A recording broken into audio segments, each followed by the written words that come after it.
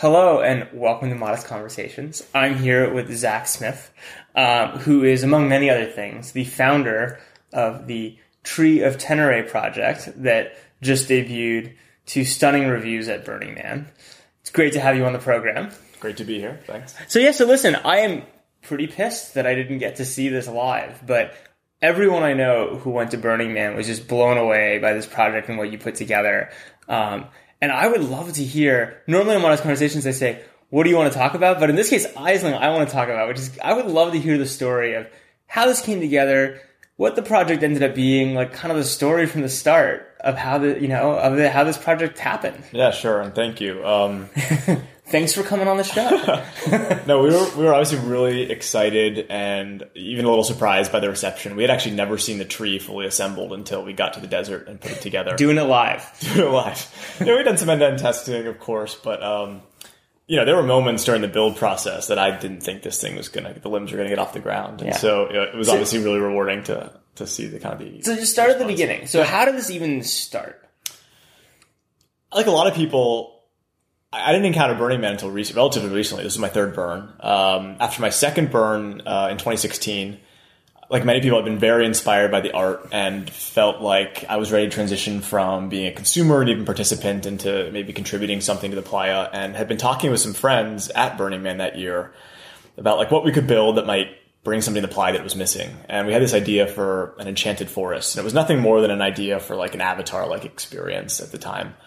But like how trippy would it be if you were walking through the middle of the desert and all of a sudden you came on this lush forest that sort of became magically alive at night? Was sort of the original concept.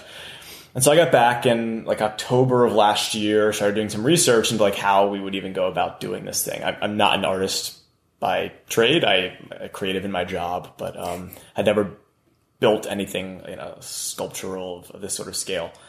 And it turned out that like even building a single tree was going to be an enormous undertaking, and so we put the sort of enchanted forest on hold. And that's next year, right? Yeah, exactly. We'll just add one tree every year until it like takes over Black Rock City. No, it's kind of like Israeli planted tree projects, right? Same thing. Exactly. And yeah, exactly. And very early on, started putting in the intention out there, like, hey, I think it would be amazing to build a like magical tree of life at Burning Man, and found a really receptive community of people that got on board.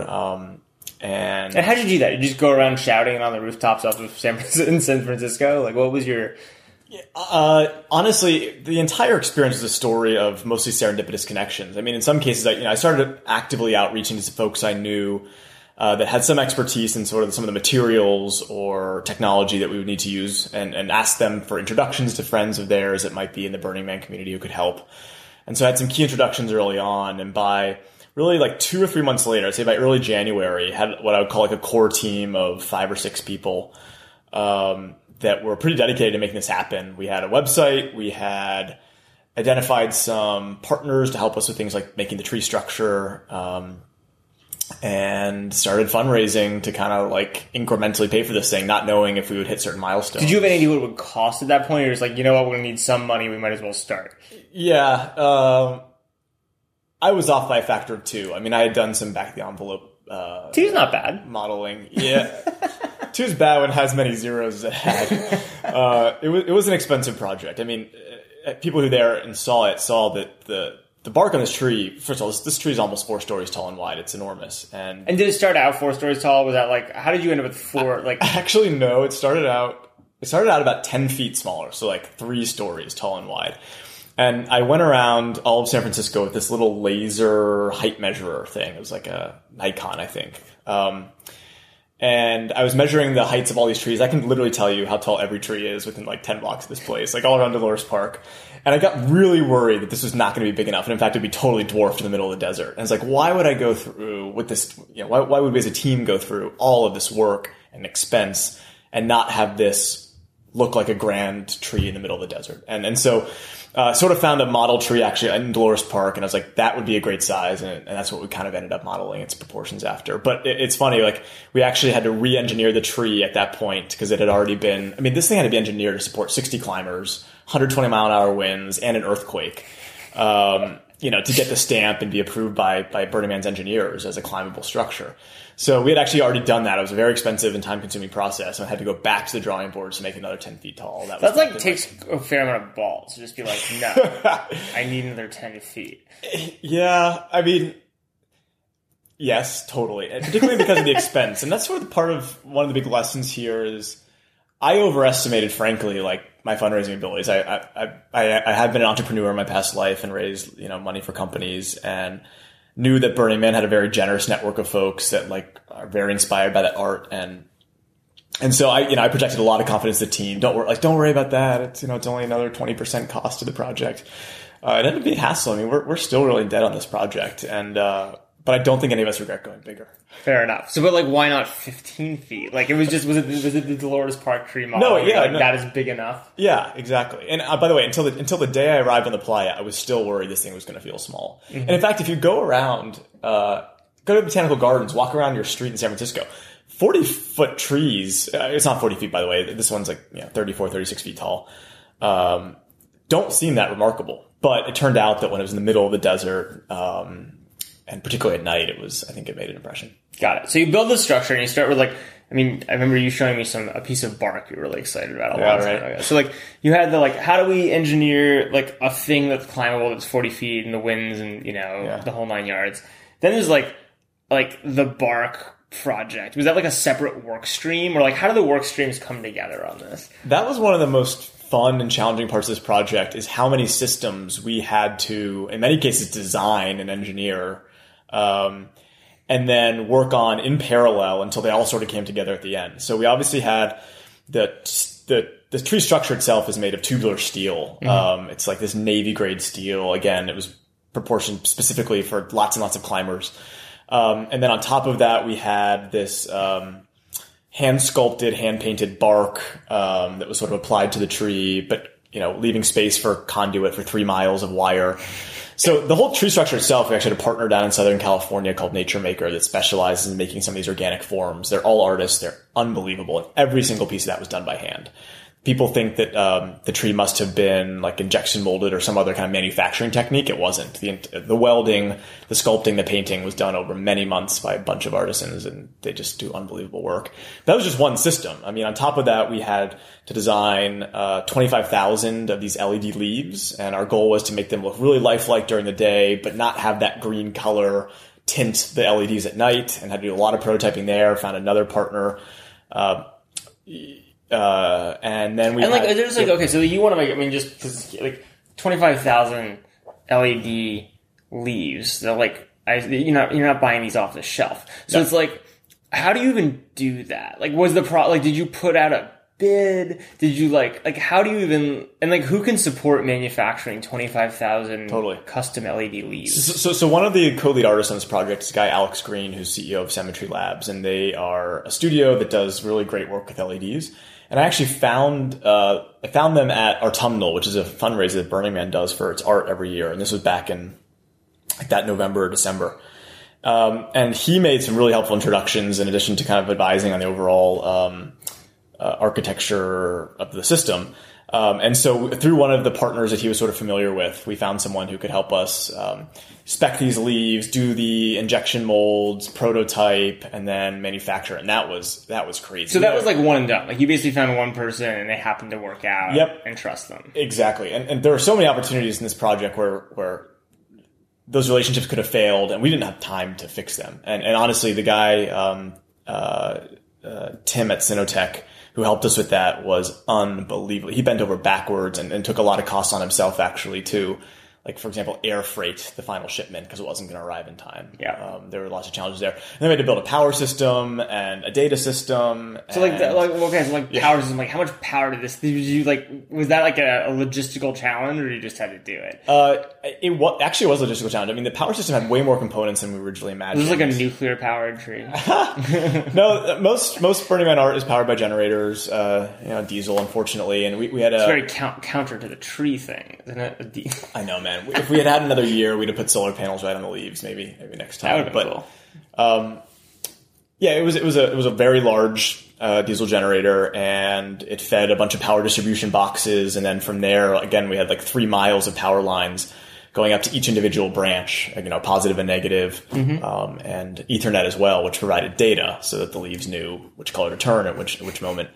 And honestly, the hardest part of the whole build was the 3 days we spent just stringing that wire through the limbs of the tree. Yeah. So talk about, so basically, okay, so you have this like trunk from one provider, you have the bark. Have you, before you get to the ply, have you ever put the bark on the tree? Like, have you set it up and like proven you have the right pieces? Yeah, or is that like the tree structure and the bark were sort of, those were one and done together. Got it. And then dismantled into 40 pieces, put on a couple flatbed trucks, and loaded out to Black Rock City. What we hadn't really done was we knew there was conduit space in between that we had laid, but we had never actually gone through stringing. I think it was almost 150 50-foot Ethernet cables, and then double that number of power because we have one positive and one negative to each branch. And it ended up being a heck of a lot harder than we thought. And thank God we had one of the most amazing build teams. I was totally humbled by those guys. And so how many people were on the build team? It was actually fairly small compared to some large-scale art, just because it was more of a technical build of like many steps that had to be done kind of recursively. It was 14 people. Got it. And like, how do you even manage that? Like, I'm just like, this is like a fascinating thing to me. So like, you get there, you've got like a flatbed with a huge piece of Navy steel, and like you got this bark you have to put on, and then you've got to string all this wiring through the structure. It's actually interesting. I actually would have assumed that the leaves were like wireless. So it's actually interesting that they were wired. Yeah, we looked into some of that. Was that just a decision because it was like more expensive or harder to do wireless? You just don't have enough data capacity. No, way more expensive. Yeah. The electronics that we would have had to build to do wireless signal, and you still would have had to deliver power anyway. Sure. So if you're going to deliver power, you might as well just run another Ethernet line. Fine. So then you got all this wiring you got to like string up. Like, you have 14 people. Like, how do you divide up those tasks? So I can't take credit for, by the way, for a lot of this. I can't take credit for. We had a buildie, Nate Hedges, who's awesome. He had been part of the Catacombs build team, which was an enormous pyramid kind of temple structure from 2 years ago. And so he helped assemble the team. Like I said, our partners at Cemetery Labs referred some folks that were, came as volunteers, but essentially professional riggers that really had a sense for how to pretty much solve any problem with any tool. And by the time I got there 2 or 3 days after the start of the build, because I was actually in San Francisco coordinating some volunteer events.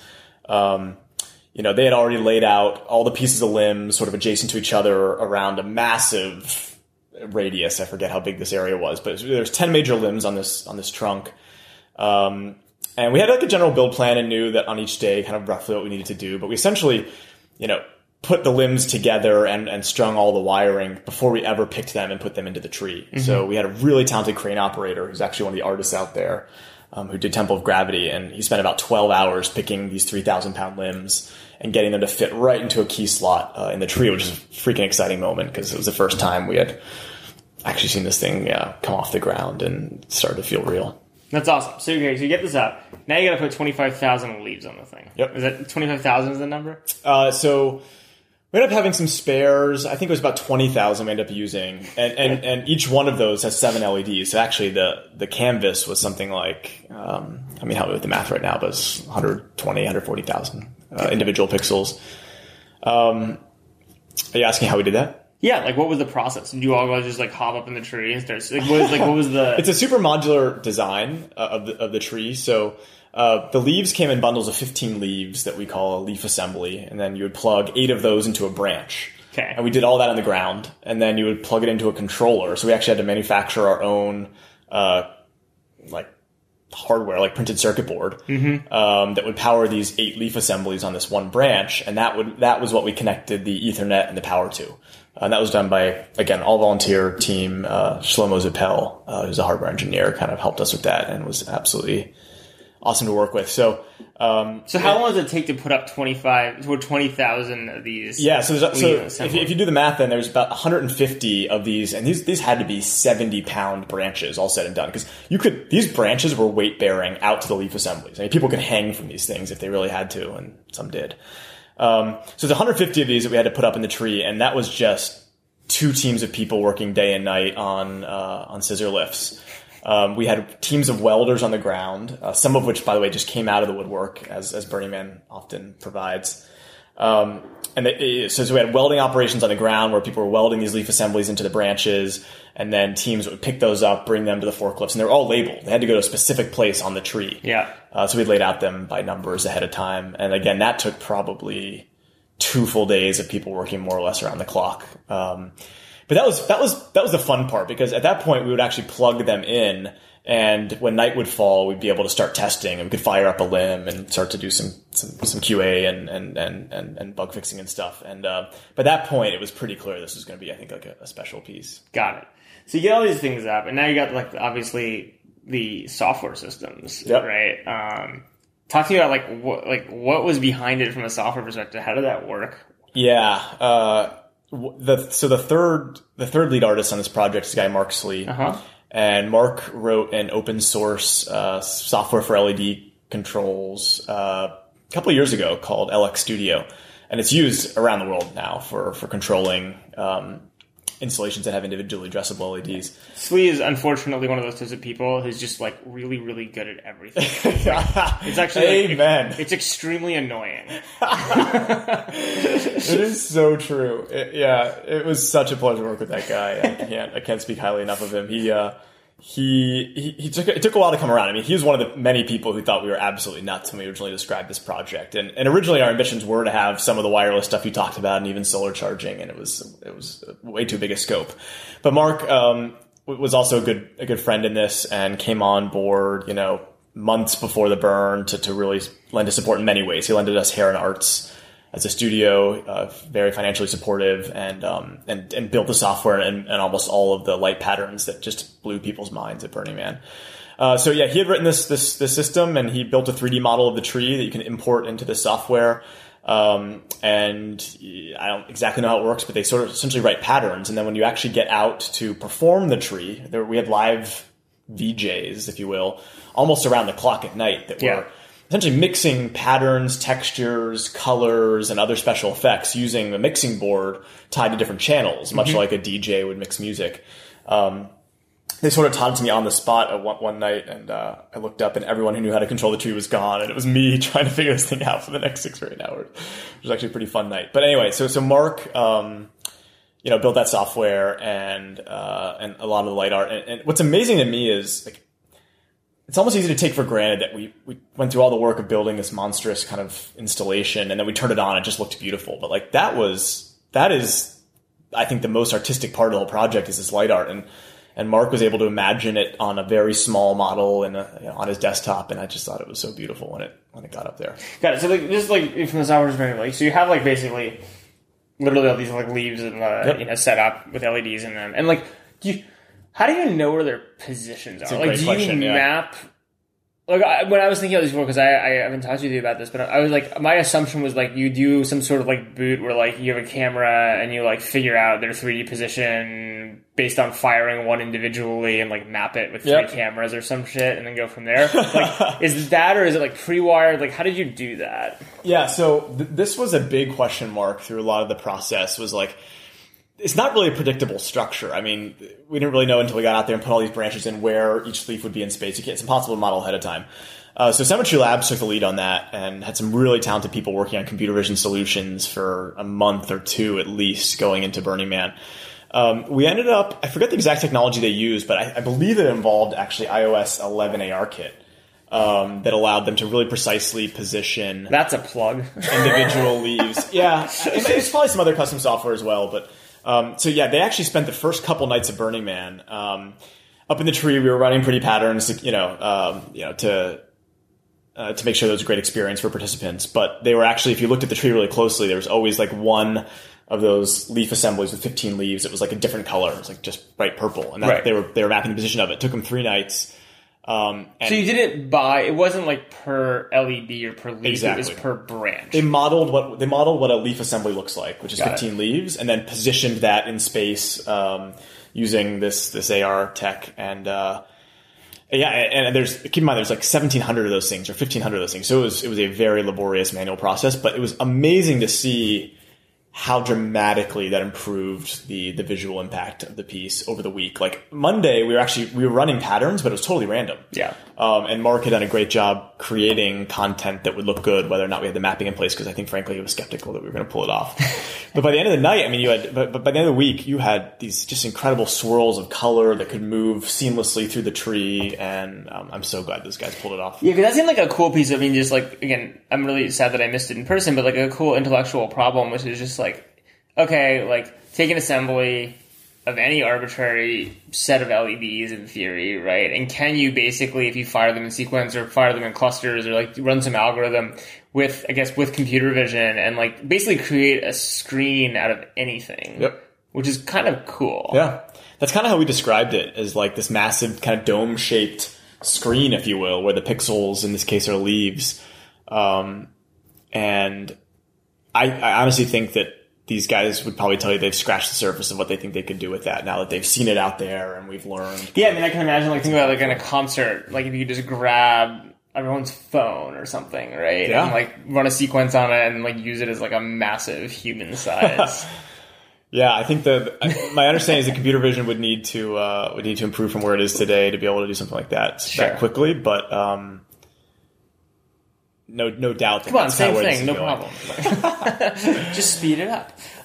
These guys can do anything, I'm sure. Got it. So okay, so you get this thing up. You got you're. It's actually kind of cool. So it sounds like the art evolved over Burning Man as you kind of dialed in the system. In more ways than one. Keep in mind, like we had some crazy dust storms Tuesday and Wednesday. So the tree over the course of the week went from this really kind of trippy, verdant green leaves, brown trunk, clearly out of place, to kind of a little bit of a ghost tree. And people actually really commented liking to see that evolution. We actually liked it better at night toward the end of the week because the dust that accumulated on the leaves really helped with diffusion of the color.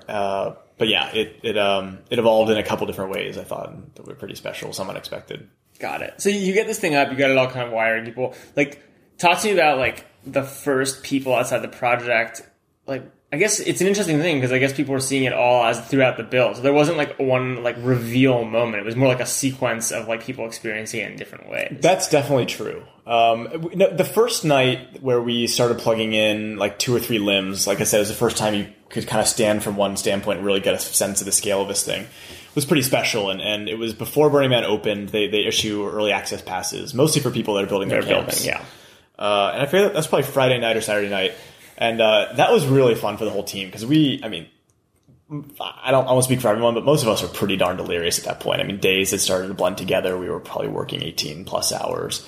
But we're loading these limbs up or these branches up in the tree, and it was really fun to see the crowds that sort of gathered, especially when we turned off the flood lamps that were lighting up the workspace. It was definitely an aha moment for us. It was cool. That's awesome. Yeah. So that comes together, and then like talk to me like so. There was like, how did this like rite of spring thing happen? That got. I mean, I was watching along from home, but that sounded like a pretty cool. Like, did that happen like spontaneous? Like, was that pre-planned? Like, what happened? Tell the story of that. Yeah, it's funny. Everything you mention reminds me of a whole different group or set of amazing people that helped make this happen. So we knew early on that we wanted the tree to be a literal platform. Like we actually built a stage around it to cover the trees as a platform. Yeah, trees as a platform. There's first you build the tree and then it becomes a platform. You can't just like kind of was start as a platform in the way you're talking about. You know, we open source the entire thing. So if you actually go to treeofteneré.com, we have a link to our GitHub. And you can see, obviously, LX Studios open source, the 3D model of the tree. And for the low cost of a few $100,000 and a year of your life, you too can have one of these trees. Exactly. Yeah. The only thing free is the software, I'll say that. Anyway, we actually there's a physical stage built around it because that was covering the steel iframe base that was holding the tree down and all the electronics and stuff. Anyway, and we thought like this would be an amazing canvas to have kind of like live performance under. So we had scheduled one guy on our team in particular, Clay Sater, who's amazing, had great relationships all over Burning Man and helped us coordinate with soloists. And I think we had a pianist perform one night under the tree while the leaves interacted with his music. We had string quartets, obviously lots of DJs on art cars. And one of the opportunities that he brought to us early on was these crazy people that wanted to do a full rendition of Stravinsky's Rite of Spring, which involved not only, I want to say it's a 50 or 60 person orchestra at least, but also an entire group of dancers that were doing some modified choreography. And as soon as we heard about it, we thought, this is perfect. First of all, Rite of Spring is literally like a celebration of nature in some ways. The original set design for that production back in the early 20th century actually was a massive tree painted in the background. So, we reached out to Courtney, who it was kind of leading the entire effort, and kind of pitched, why don't you do this on the tree? I think they wanted to do it in front of the temple. And sent them some renderings of the project. I think they were sold. And that was one of the big, those kind of collaborations were one of the big things that kept us driving through this project, as people started to depend on this thing and were like building it into their plans for kind of the art that they were creating. And so we were happy that it was able to come together. But yeah, we can't take any credit for that. We provided the platform. Mark Slee did the light art that I think was a lot of people's first introduction to the tree, and it was beautiful.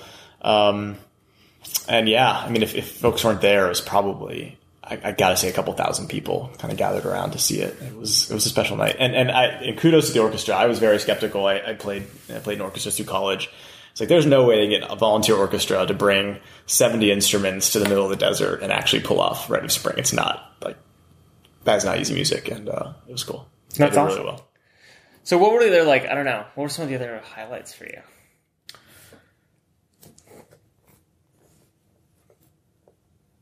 We had a couple things. So we had some unexpected issues with the leaves that required essentially hundreds of hours of volunteer labor to retrofit them with fiberglass rods, namely for wind. We wind tested the first stuff that came off the assembly line and didn't have time to actually fix it before it was all shipped. So that at the time seemed like a massive... So just to stop you there, it's an interesting anecdote. So you basically had these leaves. You knew they weren't going to work, but you're like, fuck it, we gotta go and go with what we got. We're printing all this stuff out. Yeah, they were already being manufactured. There was no way that we were gonna be able to change the injection mold or anything and stay on close to the timeline we needed. What was amazing is the guy that was doing our leaves hopped in to help and helped us procure all the things that we needed, design the solution. So we essentially had to have, that tree is made of lots of impressive materials, but what people don't realize is probably 100,000 zip ties and a couple thousand fiberglass rods that were giving those things strength and flexibility for the crazy winds that Burning Man can experience. Long story short, though, that required us to get probably 200 to 300 hours of volunteer labor to touch every single one of these, and you had to fold it in a couple ways and put on lots of zip ties to fasten it to these rods. And that seemed like a massive hiccup and headache at the time, but what it actually allowed us to do was probably engage over 100 volunteers down in Southern California and here in San Francisco at Heron Arts. And that turned into a beautiful community. I mean, that was a really uplifting part of the entire experience, was seeing how many people came out, some of whom had never been to Burning Man or weren't going to go this year, but wanted to contribute in some way. And just the joy they brought to the project, and seeing those folks out on Playa, along with the rest of the core team, were, I think, among some of my most rewarding moments, because we were selling them a vision. Nobody had any idea when we were in these warehouses folding these leaves together that of what this thing would actually look like when it was all put together. And I loved the pride that people had in having contributed to it. So that was beautiful. Burning Man is an amazing community and also organization. I'd say those are the final two things. First of all, I will admit that we went out to the build a little understaffed, and it was amazing the last couple of days of the build, the number of people that came out of the desert with incredible skills and pushed us forward at times when we were pretty darn beat. There were probably 25 or 30 people that gave us 6 to 8 hours or more of just hot, time in the desert, putting this thing together. That was humbling and really made this piece feel not like ours, but part of something much, much bigger. The final thing is I want to give none of this large scale art, and I don't want to speak for everyone, but I think it's safe to say almost none of this large scale art could happen without the Burning Man organization. They fund meaningfully at least 60 projects a year through their honorarium program. Ours is one of them. Beyond that, they pair each project that wants to go, whether or not you got funding, with a project manager that helps you kind of work out all the logistics on your way out there. And then once you're there, there's an immense amount of support from the organization. They have an entire building on Playa dedicated to art support services. They interact with a team called Heat, which is heavy equipment. These guys are like mostly guys and gals, mostly all volunteer operators of like really freaking impressive machinery, like 40-foot cranes and stuff. And I just hadn't really visualized what this build was going to be like. I was just honestly humbled by how efficient and effective that organization was. When you needed something, you'd go to the artery and say, I need a 40-foot crane to pick 3,000-pound limbs. And, generally an hour later, somebody showed up to do the job and work all night. I mean, it's like crazy. So like when you kind of put this together, like how did you did you just have confidence that like the crane would come through? Like, it's kind of a funny thing to like think about, like just showing up in the desert this thing you've been working on for a year without true. A date assigned with the crane. It's so honestly, that was one of many stressors going out there was, talking to the Heat team, and they're like, yeah, and just so you know, this is all shared equipment. And by the way, the Wednesday before Burning Man, like 200 installations show up to put stuff together, so you better be done by then. And it ended up being fine, but it's scary, but it's a shared resource. There's no way, like if we had to pay to get that heavy equipment out there and operate it, it would have doubled our costs and made this entire thing infeasible. I think that's fair to say for a lot of these projects. So the fact that Burning Man over the years has evolved that capacity and the largely volunteer team of people that operate that stuff is just incredible. Burning Man is a platform. The tree's a platform and Burning Man's a platform. It's platforms on platforms on platforms. What is really interesting, I think, is a lot of people think of Burning Man as a very self-organized, bottoms-up kind of phenomenon. And that's definitely true. But if you read anything about the history of Burning Man, the success of that event also has a tremendous amount to do with balancing that with some central planning and support. And I think that the arts at Burning Man and the way those have evolved over the last, since before I got there, are a testament to that. Very cool. What was the most surprising thing for you? It's not in a sea of surprises, it sounds like.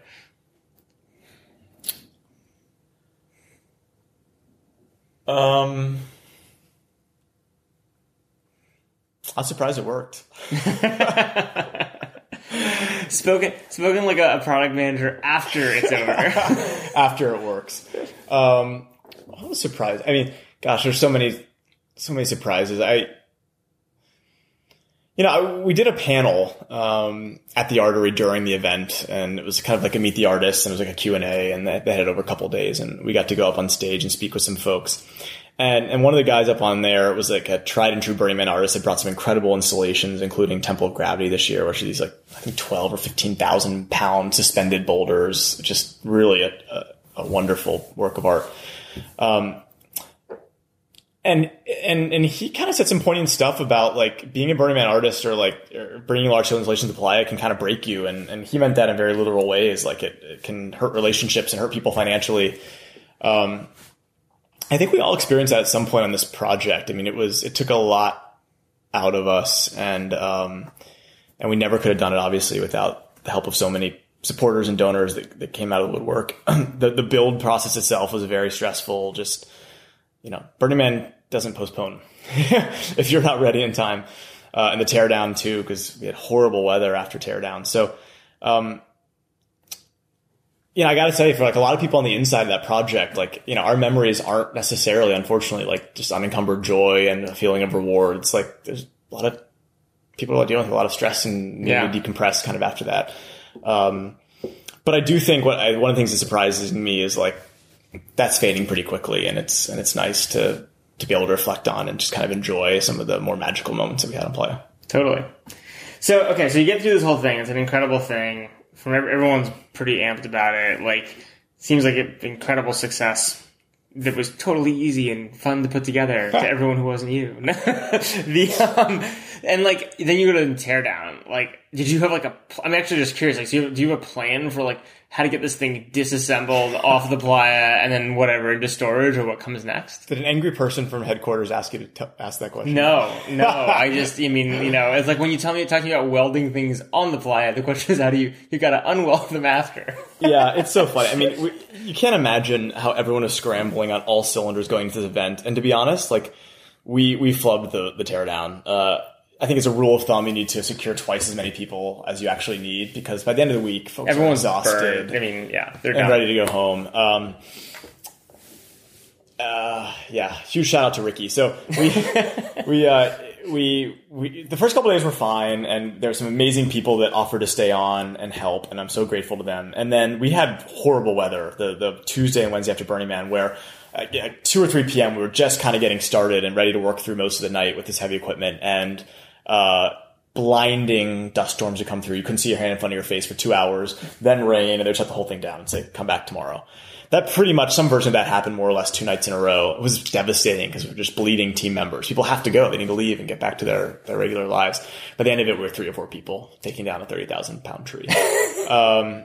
And one guy in particular, who's a rigger from New York, amazing guy, actually 2 of them, Ricky and Billy, I have an eternal debt of gratitude to, because those guys just know how to freaking push and get stuff done when I was kind of a little bit of a manic mess, and helped us get it on. And honestly, I think there's still a flatbed truck somewhere right outside Burning Man with a piece, with the trunk, because we put it on top of the steel I-beams that were holding it up, and it's too tall to go under some of the underpasses on its way to storage. So, that's pretty funny. Thank you, Tom Breen, our amazing trucker, who's going to have to deal with that at some point in the next couple days. That's hilarious. Okay, so you got this thing. Where is it in storage?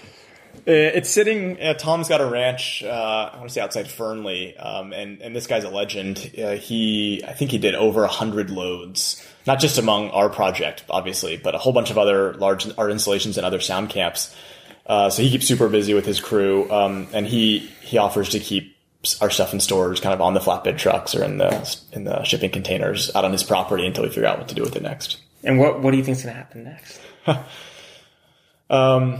Will the tree be back at Burning Man next year? Question 1. I'm pretty confident saying it won't be back at Burning Man next year. It's obviously for practical reasons that it's immensely expensive to move, and I think the team that knows how to do that best just needs a year to burn. Yeah.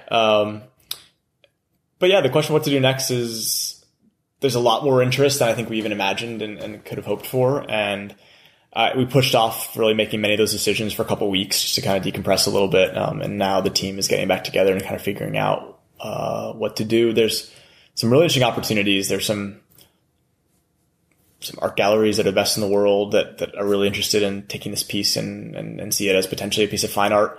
There's a whole bunch of people in entertainment industries who would love to see it at their events or outside their casinos, and then there's a whole bunch of events like light festivals and other cultural experiences like Burning Man where we would love to have people experience a tree, and so kind of got to figure out what the plan is. We're not sure. Very cool. So to the next Zach Smith, who's like figuring out, who's going to have some completely ridiculous plan of art to put at Burning Man. Like, what do you wish you had known a year ago when you started this? The first thing that comes to mind is that what's far more important is what I didn't know. And Mark mentioned this on a Facebook post about a healthy dose of naivety. Yeah. Has really inspired the project. Well, I think that's critical in any crazy It really is. And you know that as well as anybody. But like, I think often in big endeavors like this, and I don't pretend that Burning Man art is like the world's biggest endeavor, but it was a big project with lots of people. And, I think inevitably you look back and you're like, holy smokes, I don't know if I could do that again. I don't regret doing it, but it's like the most fun I never want to have. Yeah. That's definitely the feeling of the experience. I had no idea the number of systems that were going to be involved and the number of people that would need to come kind of out of the woodwork to make something like this happen. In terms of advice, I would just warn people to be ready for this to consume you. I remember talking to Dan Sullivan, who built Catacombs, which is to this day one of my all-time favorite installations and burns. And he was like, you do know this is going to like consume your life for the next year. And I'm thinking like, no, I got this down. Like already found, partners to do X, Y, and Z things. And he was obviously absolutely right in retrospect.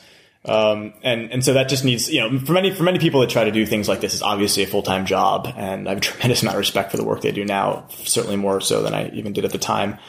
But yeah, it's just it's a big thing to pull off. But what's amazing is that I don't know of a community on earth they could come together around this thing the way that the Burning Man one did to bring it to life financially through, volunteers.